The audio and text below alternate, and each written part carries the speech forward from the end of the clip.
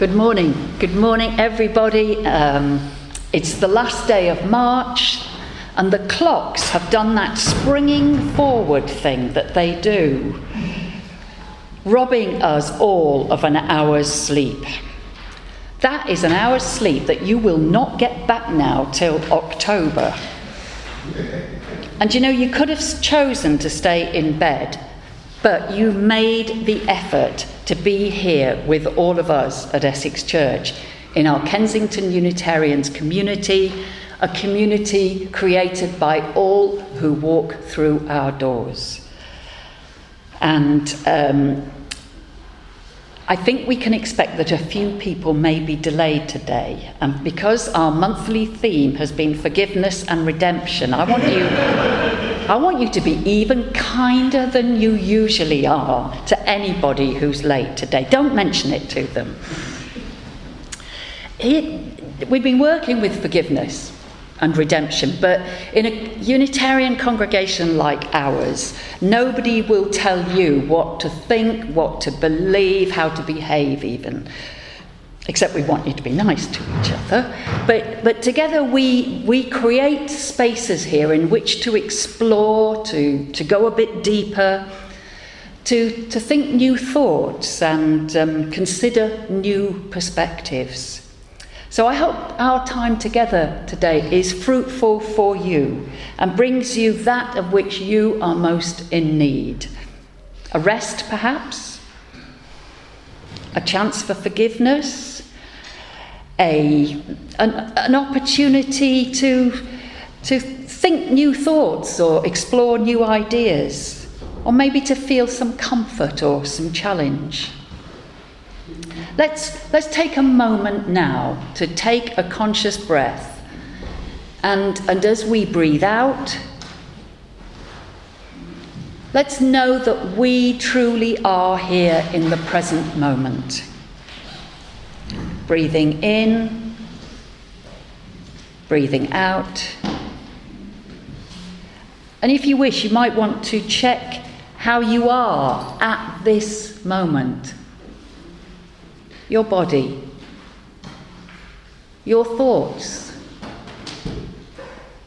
your feelings. And however we are, I suggest let's open ourselves to the possibility of change, of some transformation, just by being here this morning. Our chalice flame is lit. It's connecting us with progressive religious communities the world over. May its warmth bring us a sense of togetherness. May its light illuminate our thinking. And may its sacred spark remind us of the indwelling spirit of life and love residing in all our hearts. Welcome to you all. You are never going to believe how I got this bowl of grapes. They are really sweet and delicious, and let me tell you how they came to be. I've only heard this story in retrospect, but apparently a really poor peasant farmer knocked on the big wooden door of a monastery one day, and he was greeted, as always, by the smiling face of the young monk that worked on the door. And the peasant reached into his basket and brought out a beautiful big bunch of grapes. "Oh, these are wonderful," said the monk. "I'm sure the abbot will really enjoy these grapes." "Oh no, they're not for the abbot," said the farmer. "They're for you." "Why me?" asked the monk. "Because during all the drought and trouble of last year, you always opened this door for me with a smile. And now our crops have succeeded, and I'd like to reward you." So thanking him, the monk took the grapes to his cell and stared at them. "These are too good and special for me. I know, I'm going to give them to Brother Thomas, who's ill in the infirmary. These'll cheer him up." So Brother Thomas was all smiles when he received the grapes, thanked the monk profusely. And then, after the young monk left, he began to think. He really knew he ought to be thanking the apothecary who'd made the medicines that were helping him get better from his long illness. So that's what he did. He gave the grapes to the apothecary. And the apothecary was delighted with the gift, but then decided to give them to the abbot, who really did deserve a gift for working so hard for them all. The abbot thanked the apothecary and then looked at the grapes and decided he couldn't possibly have them. No, he decided to give them to the young novice who just arrived and was missing his family. Called the young man, gave him the grapes. Well, that young novice was so overwhelmed by the abbot's generosity. Those grapes were so large and so beautiful, and he could tell just from looking at them how juicy they were. And then he thought of the poor living in the nearby village, and he made up his mind to give a gift to the first person he met. And who did he meet? He met the peasant farmer who'd grown them in the first place. And this is where I come into this story, because I was out walking in the park yesterday, and this farmer came up to me with a great smile on his face and said, "Now you look like somebody who really would know what to do with a bowl of grapes. Could you take them to your church tomorrow morning and ask people to eat them?" And that's just what I did. And our Margaret promised to take them for us, and then I think there might be enough for everybody later on. They're seedless. They're good, aren't they? So thank you to that farmer. And I'm not sure if the young people are going downstairs for a little project of their own, and we will see you later, alligators. And we're moving into a time of reflection and prayer. All this month we've been speaking together reworkings of what's sometimes known as the Lord's Prayer, the prayer of Jesus. You'll find a version of this on this green little sheet.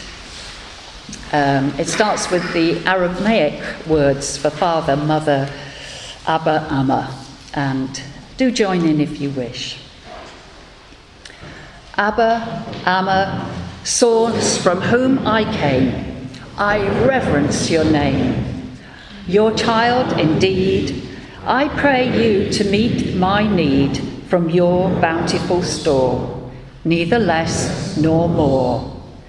I confess my greed, the way I feed my desires, which then inflate my need, blotting out care of the self and awareness of the other, my sister, father, mother, brother.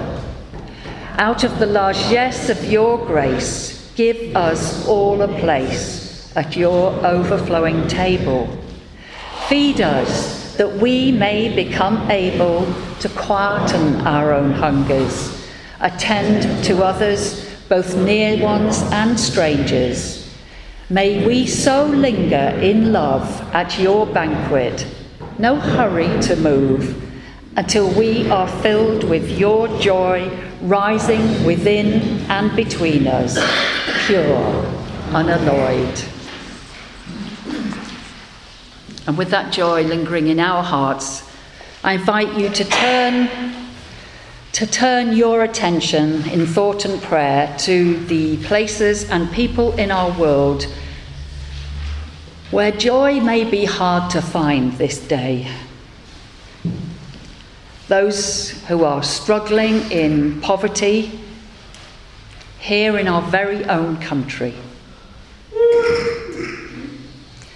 Those dealing with the aftermath of the cyclone Idai, especially people in the coastal areas of Mozambique, many of whom having lost their homes and their livelihoods. And the people of the Yemen and Syria, where civil war has caused such damage, such heartache.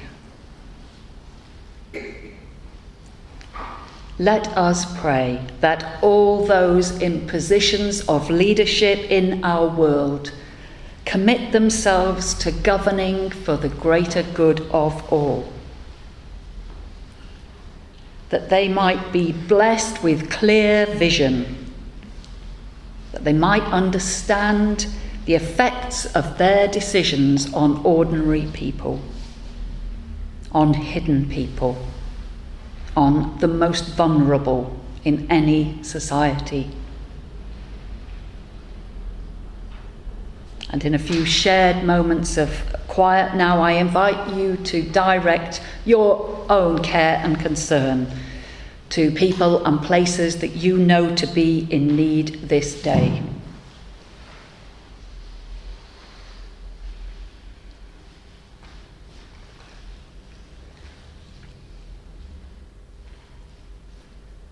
And may your care and your concern and your willingness to share what you have make a difference this day and all days.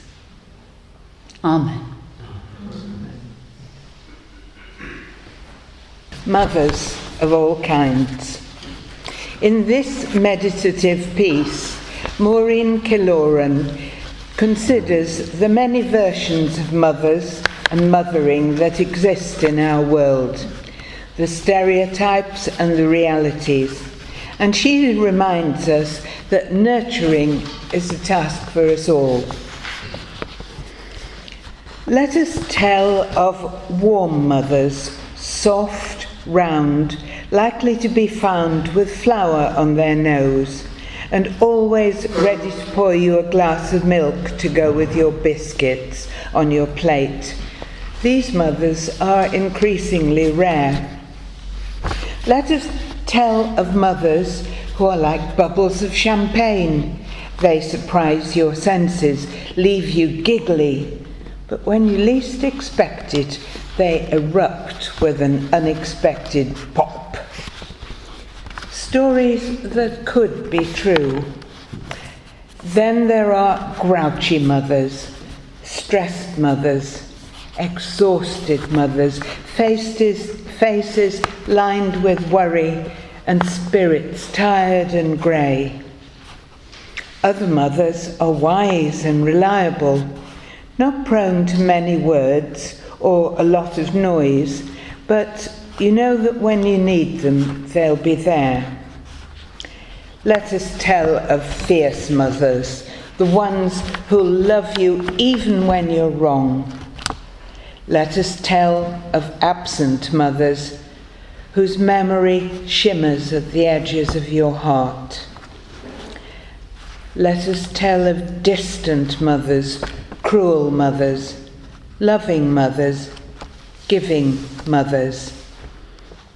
There are walk-away mothers, save the world mothers, too busy mothers, mothers you cry because you lost them, and mothers who make you cry because you can't. Other stories that could be true. May we hold in our hearts the mothers we have known, those who loved us, those who tried. May we forgive the mothers who didn't get it right and try to release the knots of disappointment, anger, grief, pain. May we hold in our hearts the truth that mothering, nurturing, is a task that belongs to us all. However old or young you are, whatever your gender, may you make an extra room in your life this week, both for giving and receiving nurturing. May you say something real to the tired shop assistant. Give someone a genuine compliment. Take the time needed to listen deeply to a friend who needs to be listened to. As we listen to the music now, perhaps we will remember and reflect and create anew the stories of love and nurture stories that can be true.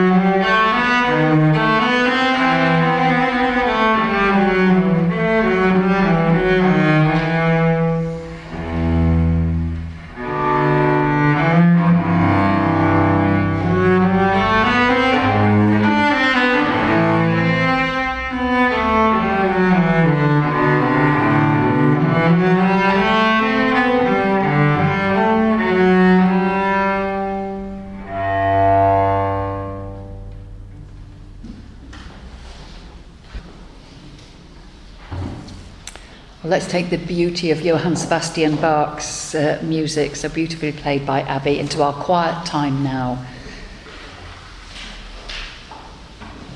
we can take some gentle, stilling breaths, knowing that the air that we breathe connects us with all living beings. One existence here on earth. So do whatever helps you to relax into stillness for a while. Perhaps soften your gaze or close your eyes, whatever helps you to turn your attention inwards, aware perhaps of your feet on the floor, resting upon our Mother Earth, our planet home. And as we move into a couple of minutes shared stillness and quiet together, I invite you, if you wish, to consider those who have cared for you in life, those whose love has nurtured and sustained you. Or choose another aspect of life for which you feel grateful this day. And our stillness will end with a chime from our bell in a few minutes.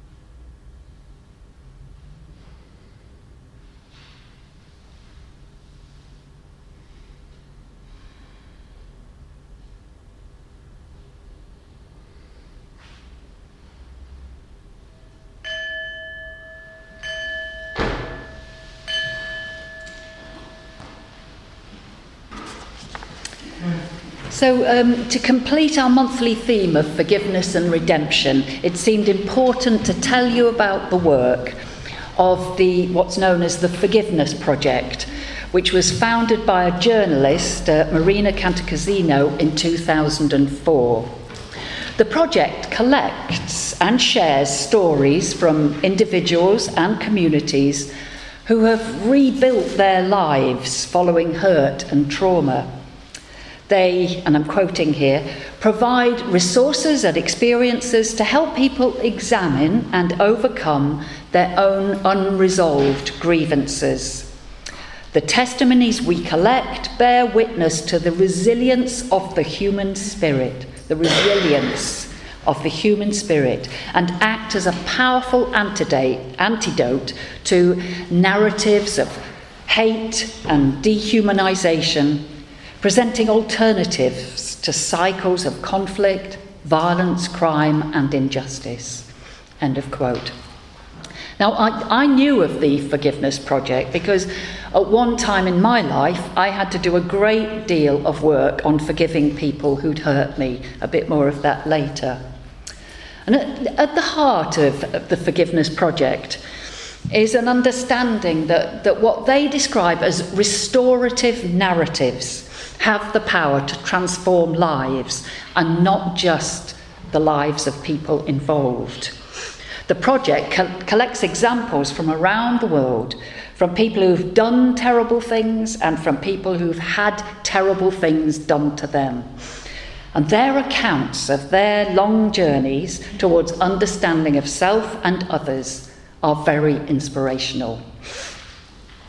So, the first thing I really knew about the Forgiveness Project was through their exhibition, which is called The F Word. And we actually hosted the exhibition here at Essex Church in 2012, and we held a series of events on this theme of forgiveness. If you didn't get a chance to see the exhibition here, well, it gets shown in places from time to time, and maybe it's something we'd like to host again at some point. Those of you who have seen it will know that it's a collection of images, photographs, and personal stories from people in places like South Africa, America, Palestine and Israel, Northern Ireland and England, it's really worth reading those stories. You can also read these accounts on their website, and Marina Cantacuzino published a book which I've got here and I'm very happy to lend out. A few years ago this was published. It's called The Forgiveness Project, Stories for a Vengeful Age. As well as their exhibition, the Forgiveness Project holds public lectures and courses. They've developed some very usable resources for teachers of teenagers, and they run an intensive programme in prisons called Restore. This programme invites people who have been wronged and who are prepared to tell the story of what happened to them, to help prisoners then tell their own stories, both of the wrongs that they've committed and also of the ways that they themselves have been harmed in life. Because we know, don't we, that it's nearly always, not always, but nearly always the case that people who do terrible things in life have often had terrible things done to them. There is a cycle of violence in our world, and anything that we can do to replace hatred with love will, I believe, strengthen another cycle. That's one of love and understanding, a cycle that recognises the common humanity we share and helps us develop the empathy that Michaela was talking about earlier. Now, one of the speakers who joined us here at Essex Church when we hosted the Forgiveness Project exhibition was Marion Partington, a Quaker who, in a very moving afternoon's workshop, told us of her younger sister Lucy, who disappeared without trace in 1973, aged 21.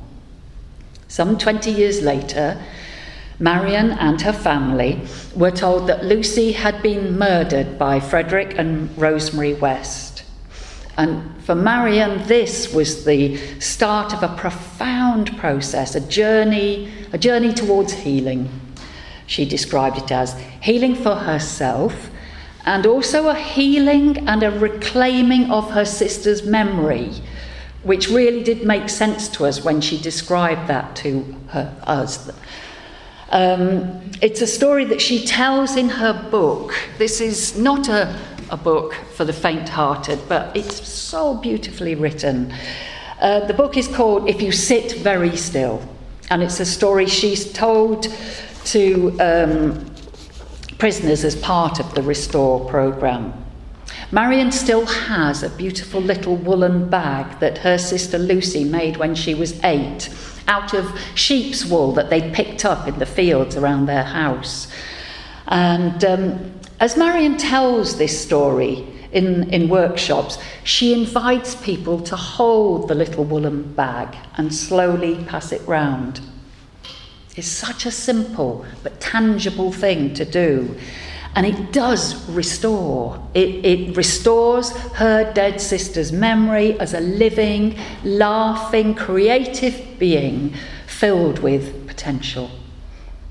And it also restores the shared humanity of all those who listen, who bear witness to their own struggles in life, their own wrongdoings and the wrongs that have been done to them. Because there are always stories to be told, aren't there? And it's better to allow them into the light of day when we're ready, rather than keeping them locked away. Now, not all of us have such difficult life issues to work through as people like Marion Partington. But most of us don't get through this life without some wrongs being committed, either by us or upon us, and probably both. So I wonder what your life journey with wrongdoing is. It's strange to think, isn't it? Just looking around at one another. Each of us here with probably so many stories to tell. At one point in my life, I was pushed to an emotional edge where I wondered at the time if I would recover from it or just simply tumble over. My marriage was ending. I was really struggling with adopted teenagers. And a friend suggested that I read this book called The Lost Art of Forgiving. I credit the picture on the cover with inspiring me to keep going in life and to work through what had happened. Now, it's on the front of this book is a photo taken in Vietnam in 1972. I remember seeing this photo when I was a teenager. It appeared in most of the papers at the time, and it's credited with being one of a number of photos that so brought the reality of the Vietnam War and its horrors to public attention that it contributed to the end of that ghastly conflict. The photo, if you don't know it, shows a small, naked, sobbing child running down a road with a dark, clouded sky behind her and soldiers. An American helicopter has just dropped a napalm bomb on her village and she is running to escape, her body badly burned. Then on here at the front there's a little inserted photo. Shows that girl as a woman now, standing next to a man, and he was the helicopter pilot who dropped the napalm bombs on her village. They met, really by chance, some 24 years later, and this is how he described their encounter.